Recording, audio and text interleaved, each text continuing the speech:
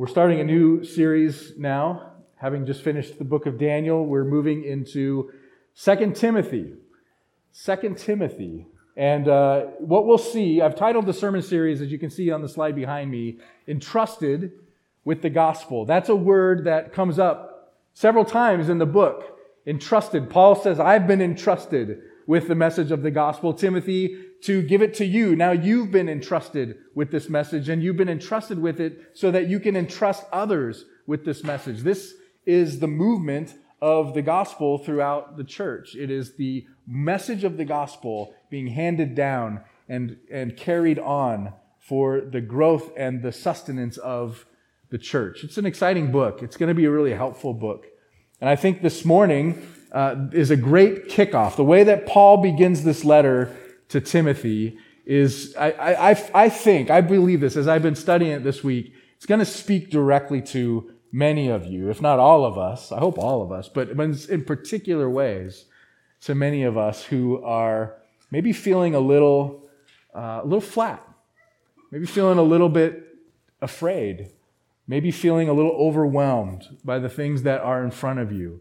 Timothy can relate to that in this moment, and Paul knows that, and Paul wants to encourage him with this as he is encouraging him ultimately to be a man of the gospel, to be a man who uses the gospel not only for his own spiritual growth and health, but for the proclamation of that message to the church and to the world, and that's a call that we all share, right? So I hope that you'll be tremendously encouraged as we go through this text. And the beginning sermon, I'm titling this, God has been preparing you all along. So if you're feeling a little afraid, if you're feeling a little overwhelmed, know this. God has been preparing you for this moment and all moments all along. That's what Paul's going to share with Timothy. Becky read us the passage. There was a verse in there that talked about fanning into flame the gift. Reminded me of this last summer. Took my family up to Devil's Lake for a camping trip. When you go camping, you usually buy firewood, right? That's probably the only really enjoyable part of camping, is sitting around the campfire at night. The rest of it, mosquitoes and whatever. Campfire. So you get firewood, and if you've been camping anywhere around here, usually you can buy firewood at the campsites. They call it a cord of wood, and they usually charge you like $6 or so for the cord of wood, maybe $7. It's kind of the most expensive place to buy it. But if you can look around a little bit on the places that you'll pass on your way to the campsite, oftentimes you'll find that people are selling firewood for a little bit cheaper. So I'm always on the lookout for that. So I made the fateful decision, the unfortunate decision to buy the cheap stuff. I found that there was this guy off-site who was selling firewood for like 5 cords for $20, and I thought, that's a bargain.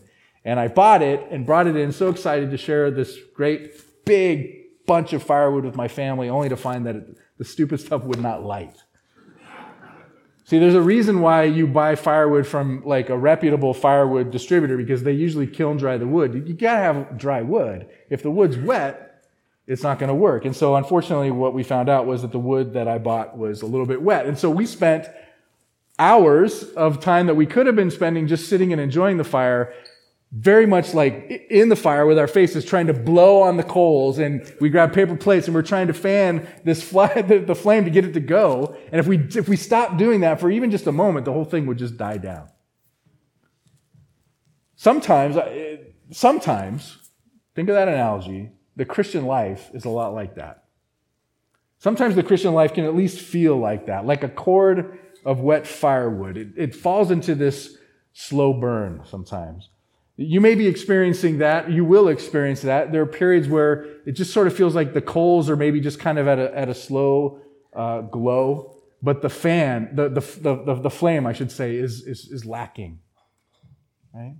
And I think that's the moment that Paul is writing into here, not just for Timothy, but for the church that Timothy is overseeing, the church in Ephesus. Let me give you a little bit of context here, just to explain what's going on in this moment. Paul is writing this letter to Timothy. Paul is in Rome, and Paul is in prison. This is his second imprisonment, and he is in probably a dark and dank dungeon knowing that he has left Timothy, his young protege, back in Ephesus to oversee and shepherd this young congregation, this challenged congregation. And Paul, although he writes, as you heard Becky read, he writes that he hopes that he will see Timothy again. He longs to see Timothy again so that his joy may be complete, that he may have this joyful moment of reunion. It's likely that Paul knew that wasn't going to happen. That Paul had this sense that execution was imminent, and it was. Paul would not get out of this prison cell. He was going to die there. So this is the context he's writing to Timothy. He knows that it's important at this moment, knowing that his life is probably at the end of the line, that he's got to pass on the torch of leadership in the church. And Timothy is a very special relationship. We'll talk about that a little bit more in the moment, but I've already told you, Timothy's been left in Ephesus, this church that they had planted, and he's left in there to oversee it. And this was a very key appointment for Paul. Timothy was dear to Paul. And he's young. And he's timid. And like I said, the church is facing some challenges. There's false teachers that are beginning to wreak some havoc in the church. There's just a little bit of chaos and unease. There's a sense in which the flame has kind of died down and needs to be rekindled. The flame meaning for Christ, for the truth of his word, for the power of the gospel. And Timothy is this young, kind of timid guy who realizes that he's into something that's probably a little bit beyond his natural capabilities. And so he's got this temptation to want to shrink back a little bit.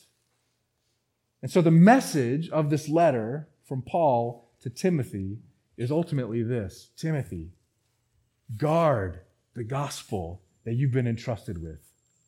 Guard the gospel and entrust it to others. That's what we're going to be reading over the next several weeks as we go through this. He's going to keep pressing back this point. But I love where he starts. Because again, he recognizes the situation at hand. He sees Timothy. He sees this young man, this timid man, this overwhelmed young man. And he wants to begin to encourage him with something very important. He wants to see him move out of this sort of slow burn stage, to see the flame fanned in Timothy's own heart, his own life, and his own ministry. And what he does in these opening 7 verses is to say, Timothy, ultimately this: remember how you got here. You know where you're at. You're overwhelmed. You're a little scared. But I want you to remember how you got here. Because in remembering that, you're going to find tremendous encouragement. And that's what I want to encourage us with this morning. I think there's tremendous encouragement for each of us as you put yourselves in the shoes of Timothy this morning, to remember, no matter what you're facing, how you got here. How you got here. So here's the first point that I want us to look at this morning. Remember how God has called you.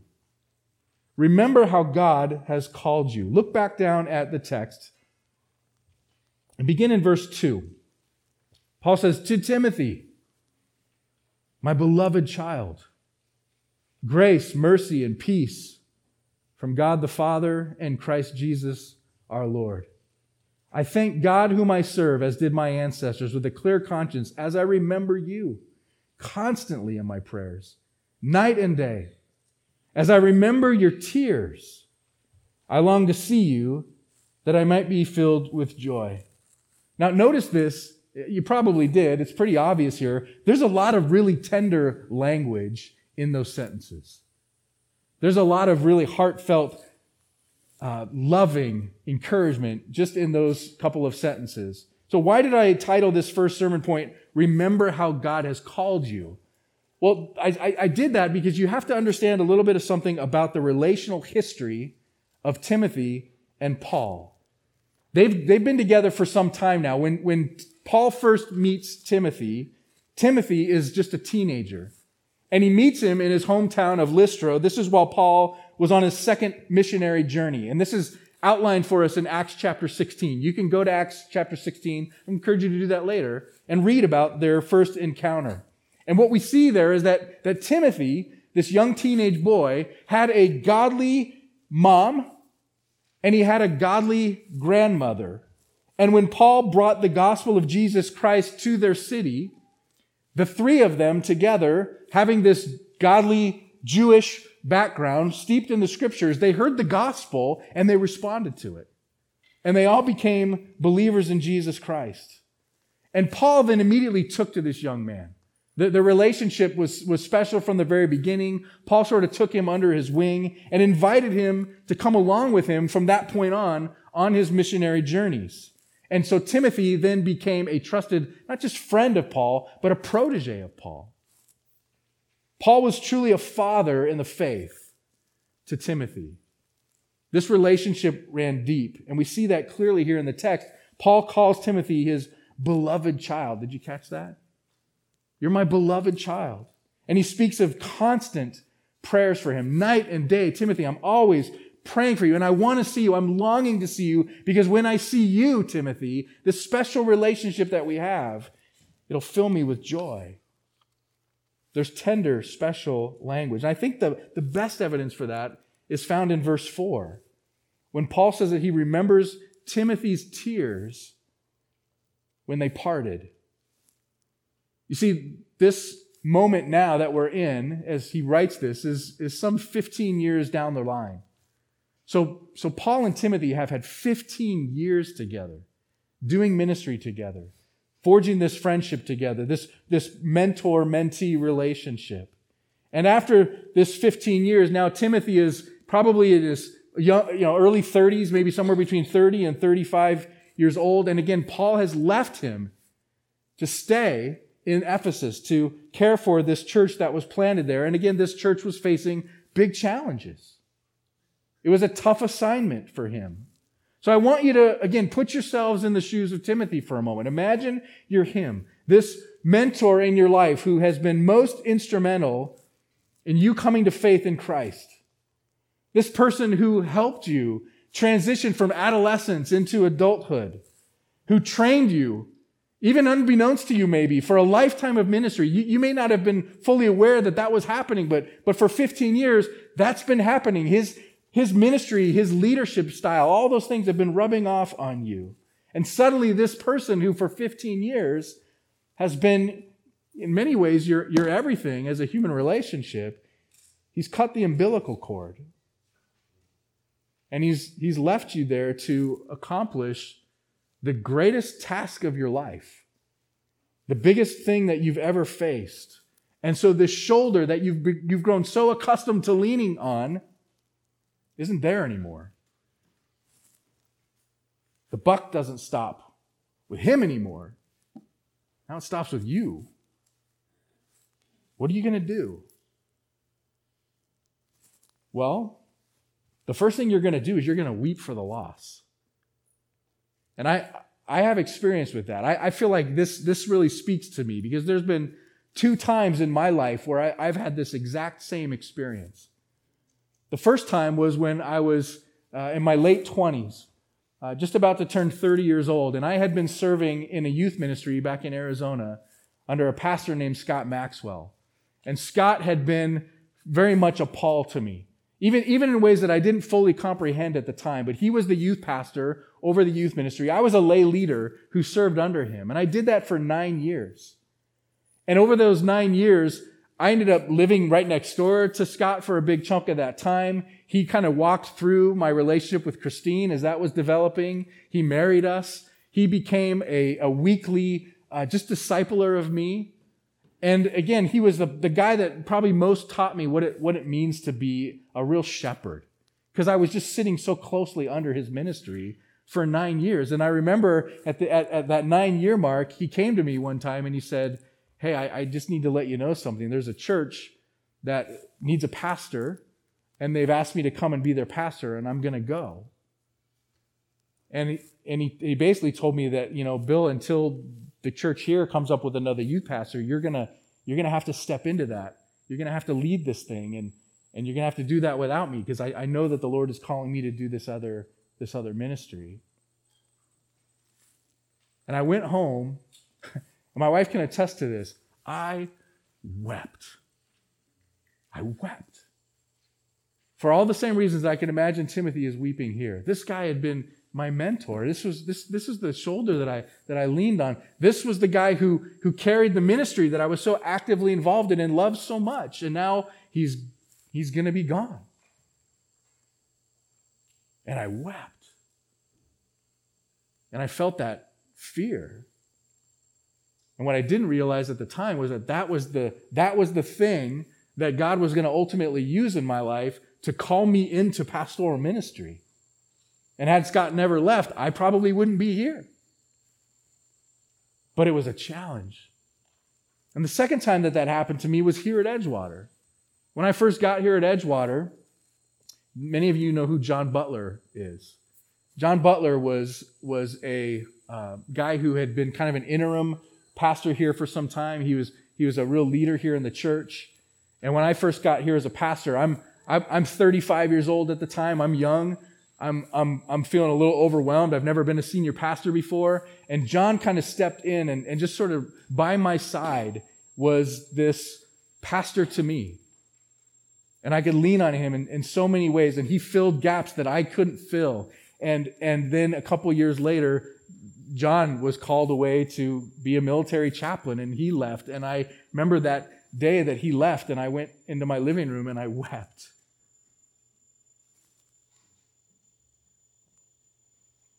The task ahead of Timothy is a monumental one.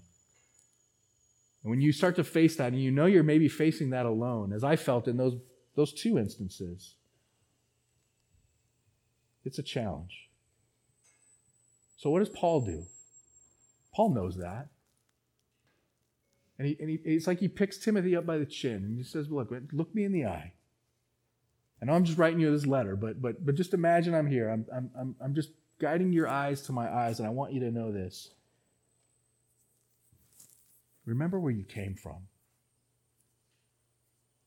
Remember where you came from. And he wants this to bring him peace. Verse 2, Timothy, my beloved child, grace, mercy, peace from God.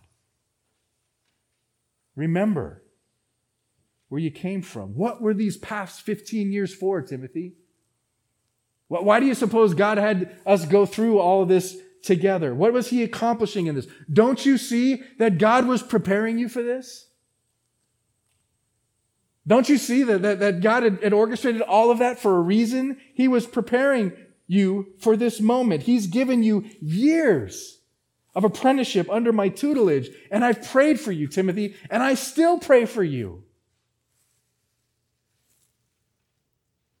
You know what I think he's saying to Timothy? Something that somebody said to me my very first year of pastoral ministry that was probably the most important 4 words that I heard that first year of ministry. He said this: you were made for this. You were made for this. God has called you for this. And he's been doing this all along. These are meant to be exceedingly encouraging reminders. But here's the thing. He doesn't stop there. He doesn't say, look, I don't want you to just remember how you were called. But I want you to recognize that God has been working in your life even since before that. Even before these 15 years of being under my tutelage, God has been working in your life. I want you to remember, secondly, how God has prepared you. And this isn't working. There you go. Thank you. How God has prepared you. Look at verse 5. I'm reminded of your sincere faith, a faith that first dwelt in your grandmother Lois and your mother Eunice, and now I'm sure dwells in you as well. He's saying, look, Timothy, recognize this. By God's grace, you've had godly people pouring into your life even from birth. Namely, your mom and your grandmother. This is something that's very interesting here. Paul wants them to remember that look, God's been preparing you your whole life.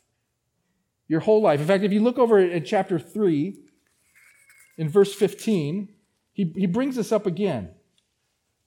He says, and now from childhood, you've been acquainted with the sacred writings, which are able to make you wise for salvation through faith in Jesus Christ. How has he been acquainted with these things since childhood? Because he had a mom and a grandmother who taught him the word. Ever since he was a very little man.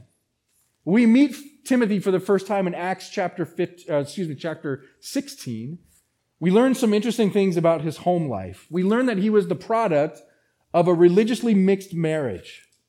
His father was Greek. His father was pagan in religion that way, and his mom was Jewish. And apparently his grandmother, also Jewish, was either living with them or was so close by that she was actively involved, deeply involved in his upbringing. I think as I consider that, it's possible, this is speculation, but I think it's possible to assume that maybe his dad wasn't in the picture anymore. Maybe that's why his grandmother was there. Maybe that's why when as a teenager, he comes to faith and Paul says, you can come with me on this journey. He was able to go because maybe he didn't have a real father figure at that point. So there's a good chance, in my mind at least, that it was just Timothy and his mom and his grandma. And there's a lot in this one verse. There's a lot here that can provide a tremendous amount of encouragement, not just for Timothy, but for all of us. Remember how from your childhood, you've been raised up in the scriptures. Remember this faith that dwelt in your mom and your grandmother. And now I'm sure it dwells in you. Here's the first thing that encourages me. How valuable is it to have a godly home? How valuable it is to have a godly home. Not all of us have that. Not all of us were able to be raised in a home with believing parents. But for those who have, what a blessing that is for you. And for those of us who are raising kids as believers, what a blessing that can be for our kids to be raised up in a home where mom, dad, grandma, grandpa, aunt, uncle, whoever is there and pouring into their lives is pouring into their lives with the Word of God. Don't discount the value, the important seed work that brings about. Because for Timothy, when he heard the gospel, he responded to it. We're told there in the beginning of Acts 16, he was already a disciple. Proverbs 22:6, right? Train up a child in the way he or she should go, and when they're old, they won't depart from it. There's wisdom in that. There's some truth to that. So if you've been raised in a home where you were taught Scripture, you were exposed to the gospel, or if you're a parent who's got that opportunity now, thank God for that blessing. You can look back and say, look how God has been preparing since even birth. That's one encouragement. Here's the second encouragement, just the impact of godly older women in the lives of young people. I love this here. You've got a mom and you've got a grandma. And I think about this, as I've just said, how valuable it is to be raised in a home where you've got godly parents. I think about so many who I know in our congregation, in our community, who don't have that family structure. Maybe you're a single mom. Or maybe you're a grandparent and you're actively involved in raising up your grandkids because there isn't a stable family structure for them.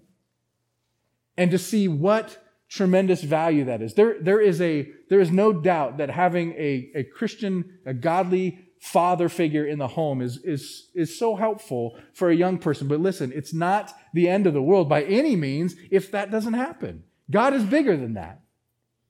And the important value of godly older women imparting the Word of God, the truths of the gospel to young people is incalculable.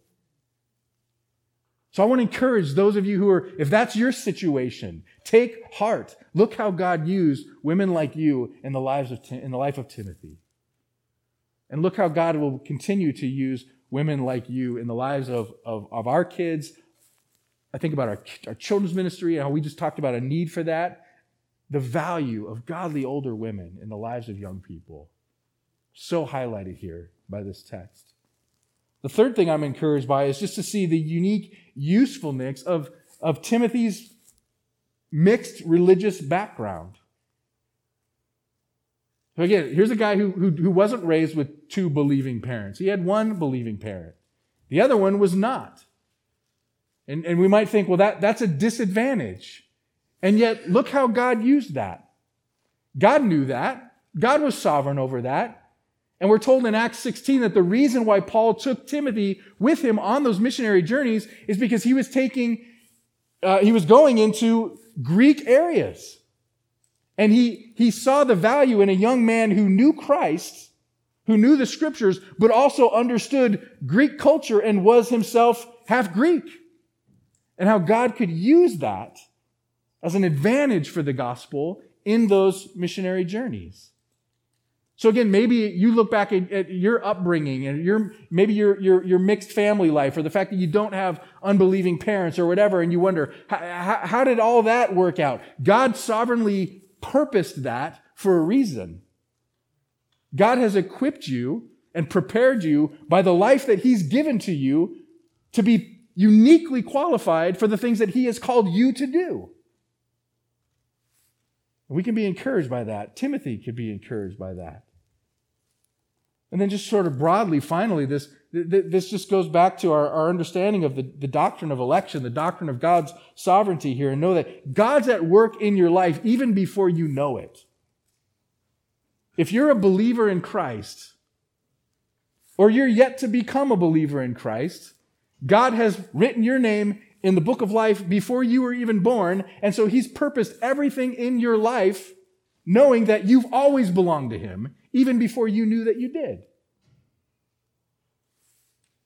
And Paul wants to remind Timothy of that. Look, man, as believers, we can look back with redeemed eyes, and we can see how God has uniquely prepared us for what He's called us to do. Again, Timothy, you're here in a church that is in Ephesus. You've got Jewish people there. You've got Greek people there. Guess what you're uniquely qualified to do? Shepherd them because of who you are and how God has prepared you. So remember how He's called you.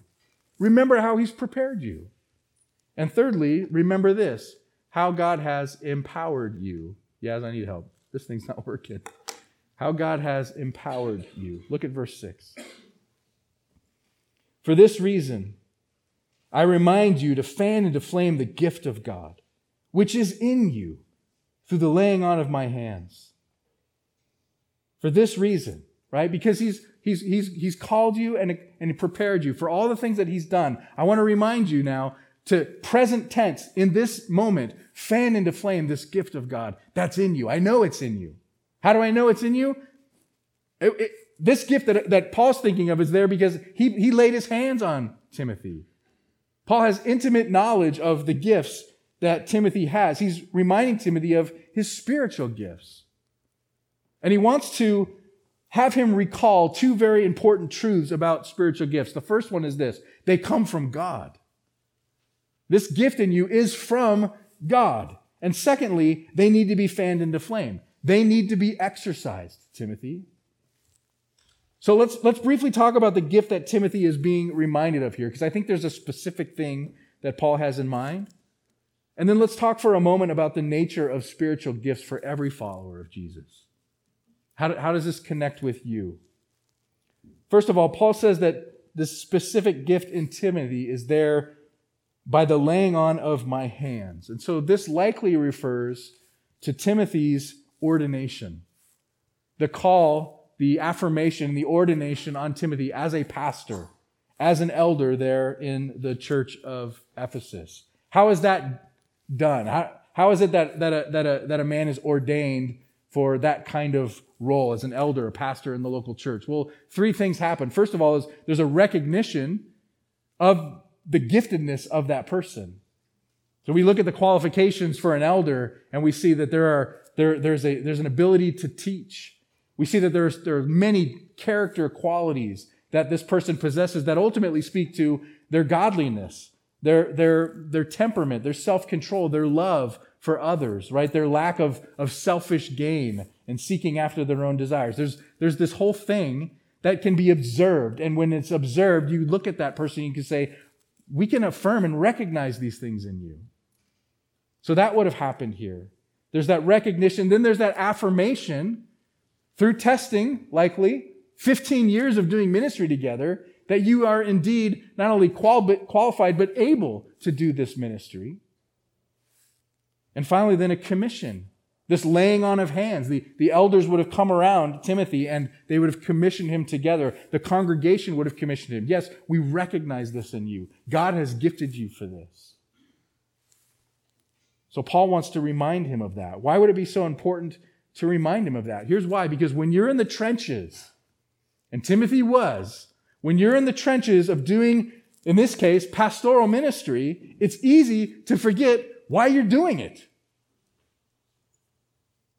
It's easy to get overwhelmed with the things that are going on around you and feel like, you know what? Man, I want to quit. And I can tell you from experience, I can relate to that. It's hard, and you can relate to that. When we're called to do something and we step into that and we're in the trenches of doing the thing that God has called us to do, there will be challenges, there will be trials, and we will oftentimes want to quit. And so what do we need to be reminded of? We need to be reminded of, look back at how God has put you here. Remember how He's gifted you. Remember how that's been observed, how that's been affirmed, how that's been commissioned by His people. And when I feel like that, and I do from time to time, I'm reminded of the miraculous things that God did in order to put me in the position that He's put me in. I can look back and just think about those moments where He just lined everything up, where the affirmations and the gifts lined up with the opportunities, and just amazing things where prayer was involved and things happened and doors opened, and you just go, I know God did that.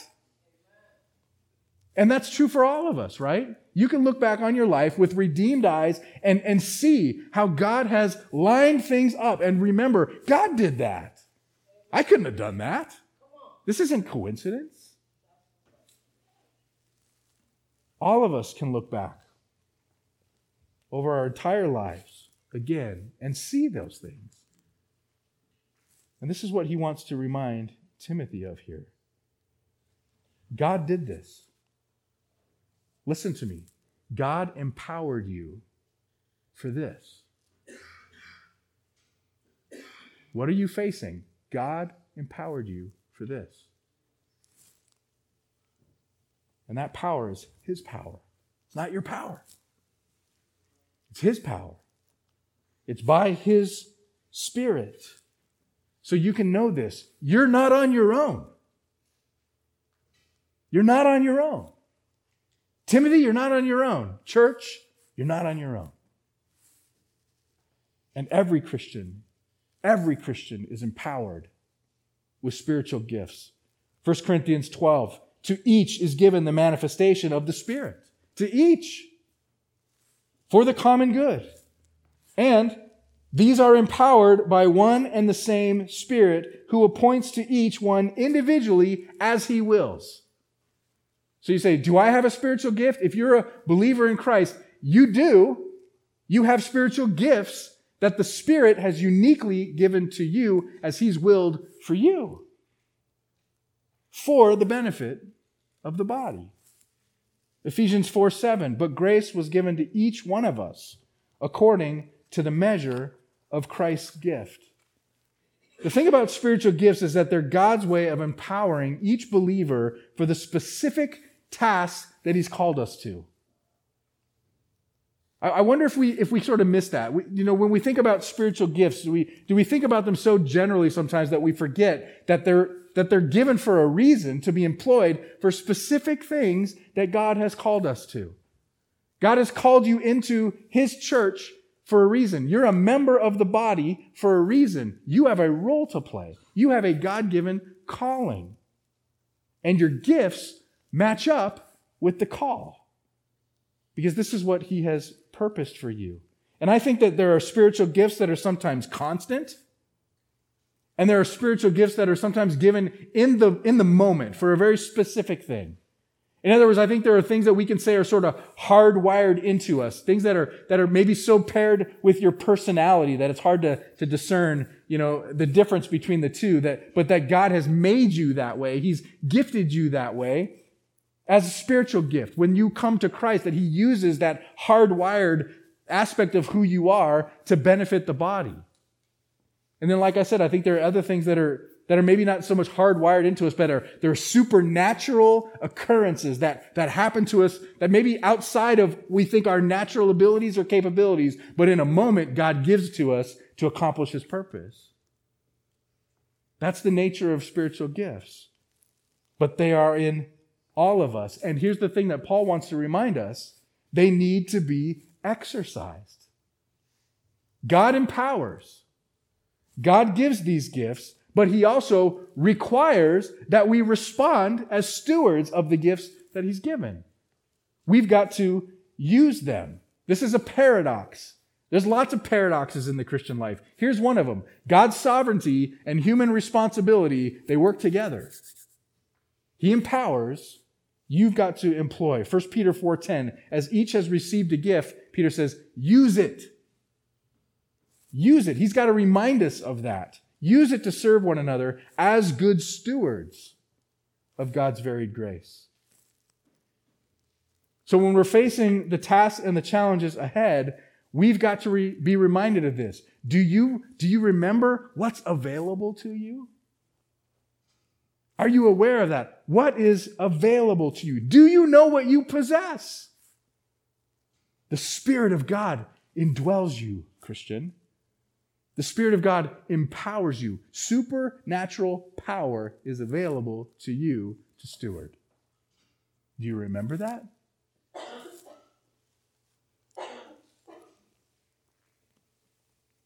I love this verse in Ephesians 3. It's actually two verses 20 and 21. Because I forget sometimes, right? I lose sight of the supernatural power available to me in Christ, in the indwelling of the Spirit within me. And I'm reminded of this. Now to him who is able to do far more abundantly than all that we ask or think, according to the power at work within us. I know you know that verse. To him who is able to do above and beyond what we can ask or think. How does he do that? He does that according to the power at work within us by his Spirit. Exercising the gifts that he's given through us. He's able to do far more than we can imagine. To him be glory in the church and in Christ Jesus throughout all generations, forever and ever. Amen. So Paul says, look, Timothy, man, remember how God has called you. Remember how he's prepared you. Remember how he has empowered you. How he's been doing this from the very beginning. And when you remember that, then you're ready. You're ready to hear the charge. What's the charge? Well, we're going to step into the charge next week as we get into verse 8 and following, as we see him talking specifically about how you be a good steward of the gospel that's been entrusted to you. But before he does that, he adds one more thing, and this is a very important thing that each of us needs to hear before we run out ready to be ministers of the gospel in our context.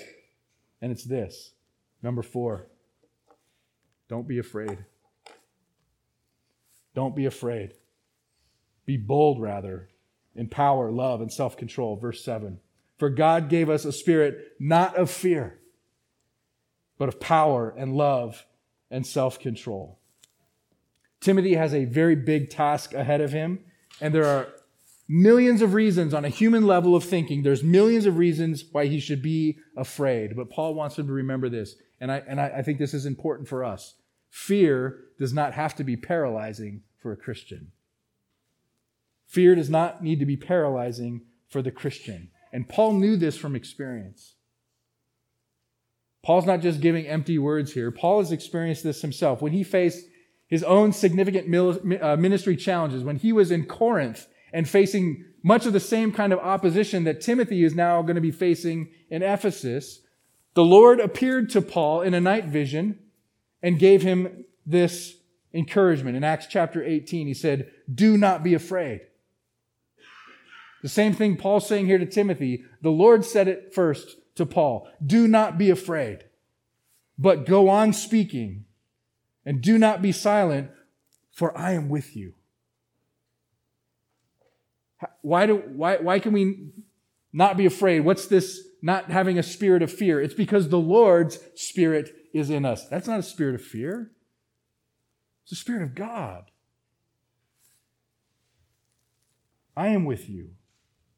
And the Lord continues to say to Paul in Acts 18, and no one will attack you to harm you, for I have many in this city who are my people. In other words, Paul, I sent you here for a reason. I've got people here who are going to respond to this gospel because, again, I've written their names in the book of life before they even knew I existed. They're my people. They're going to respond. You're going to bring them that message. I will accomplish through you what I intend to accomplish. This is my task. These are my gifts. You're my instrument. But you're my instrument. You're safe. Don't be afraid. That's fear alleviating power. If you hear that, and you should hear that from the Lord, whatever it is that He's placed in front of you that feels overwhelming to you, and He says to you, I'm with you. I've called you for this. I've ordained this. You're my instrument. Don't be afraid. And since He's the Spirit of power, like He says here, we have a spirit of power. We can be confident of His enabling as we exercise our ministry. And since He's the Spirit of love, we must use that power, God's power, in serving others, not in any self-seeking way, and also remembering that God loves us. And since He's the Spirit of self-control, we use wisdom and we must use restraint. But another thing I think is important about this idea of self-control is that we must control our own fears. Be reminded, there's nothing to be afraid of. That self-control is needed in the mind of the believer to remember God is called, God is prepared, God is empowered for whatever it is that He wills me to do, for whatever it is that He wills me to endure, ultimately to bring Him glory.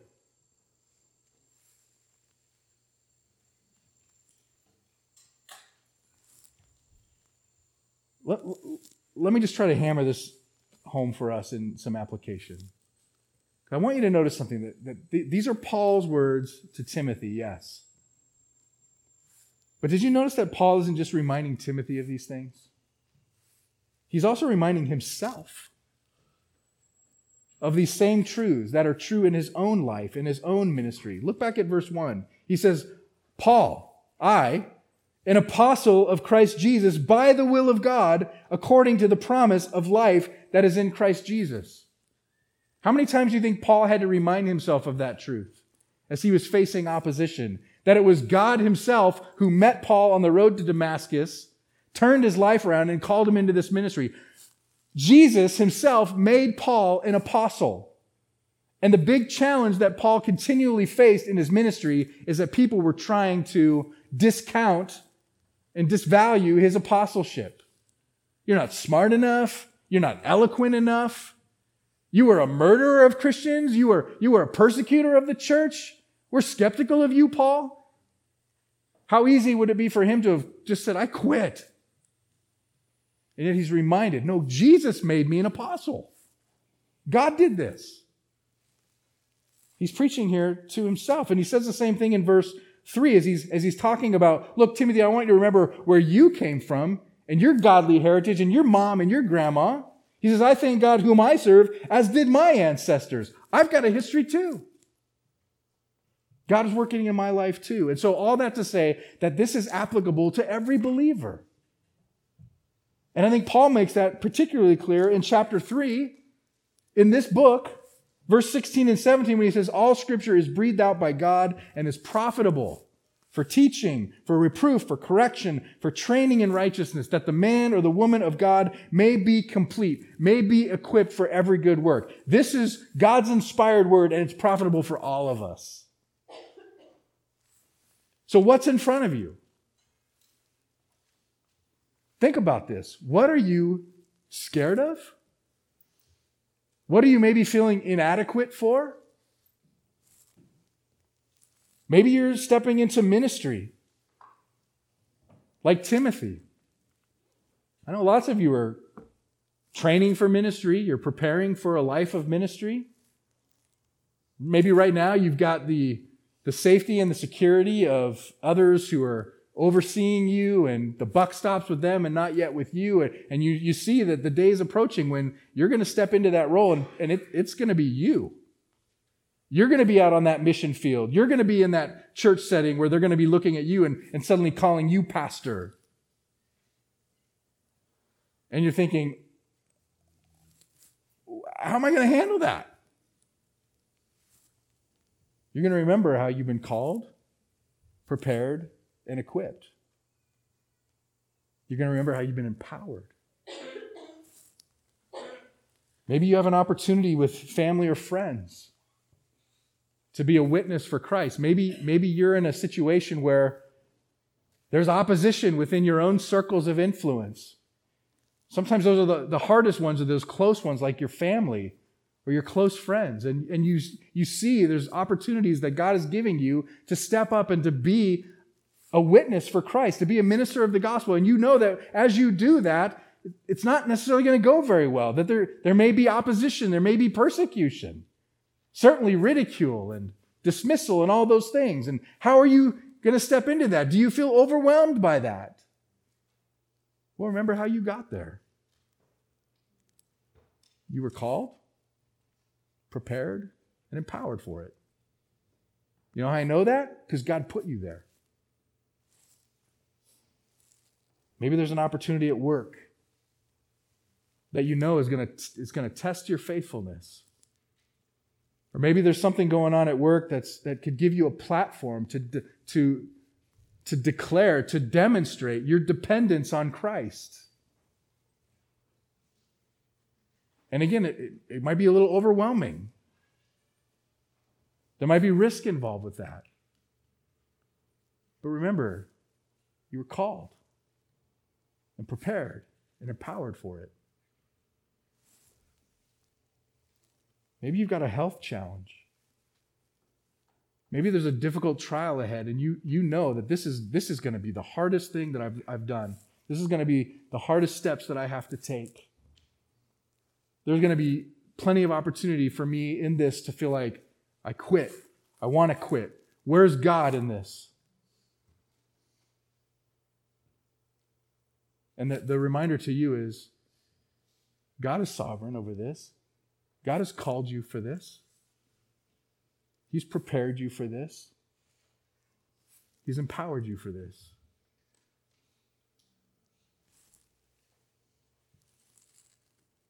Parents, spiritual parents, you speaking into the life of a young person, and the young person doesn't seem all that interested in what you have to say. You pray constantly for their direction and their spiritual growth and health, and it often just feels like there's not much going on there, and you want to quit. You're overwhelmed by it. You think, why, God, why'd you give these kids to me? I'm not clearly doing a very good job. They're not responding to me. No, you were called. You were prepared. You were empowered for this. And the reason I know that is because God put you there. There's a million applications for this. I hope that the Spirit is making you think of the thing that's in front of you, the call that you have that doesn't look easy.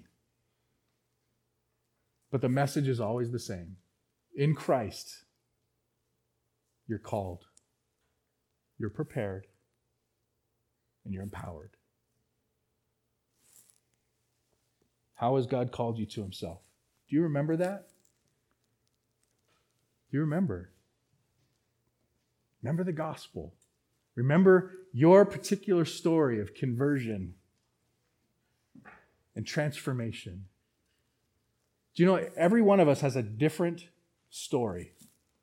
Same gospel, same God, same transforming power, very different stories. Very different backgrounds, very different circumstances. Why?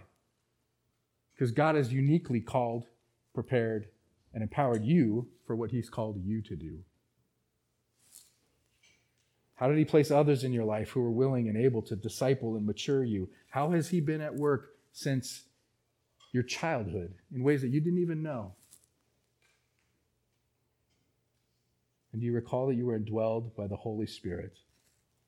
You are indwelled by the living God to accomplish what he calls you to do. You have been called, prepared, and empowered for this. You were made for this. You were made for it.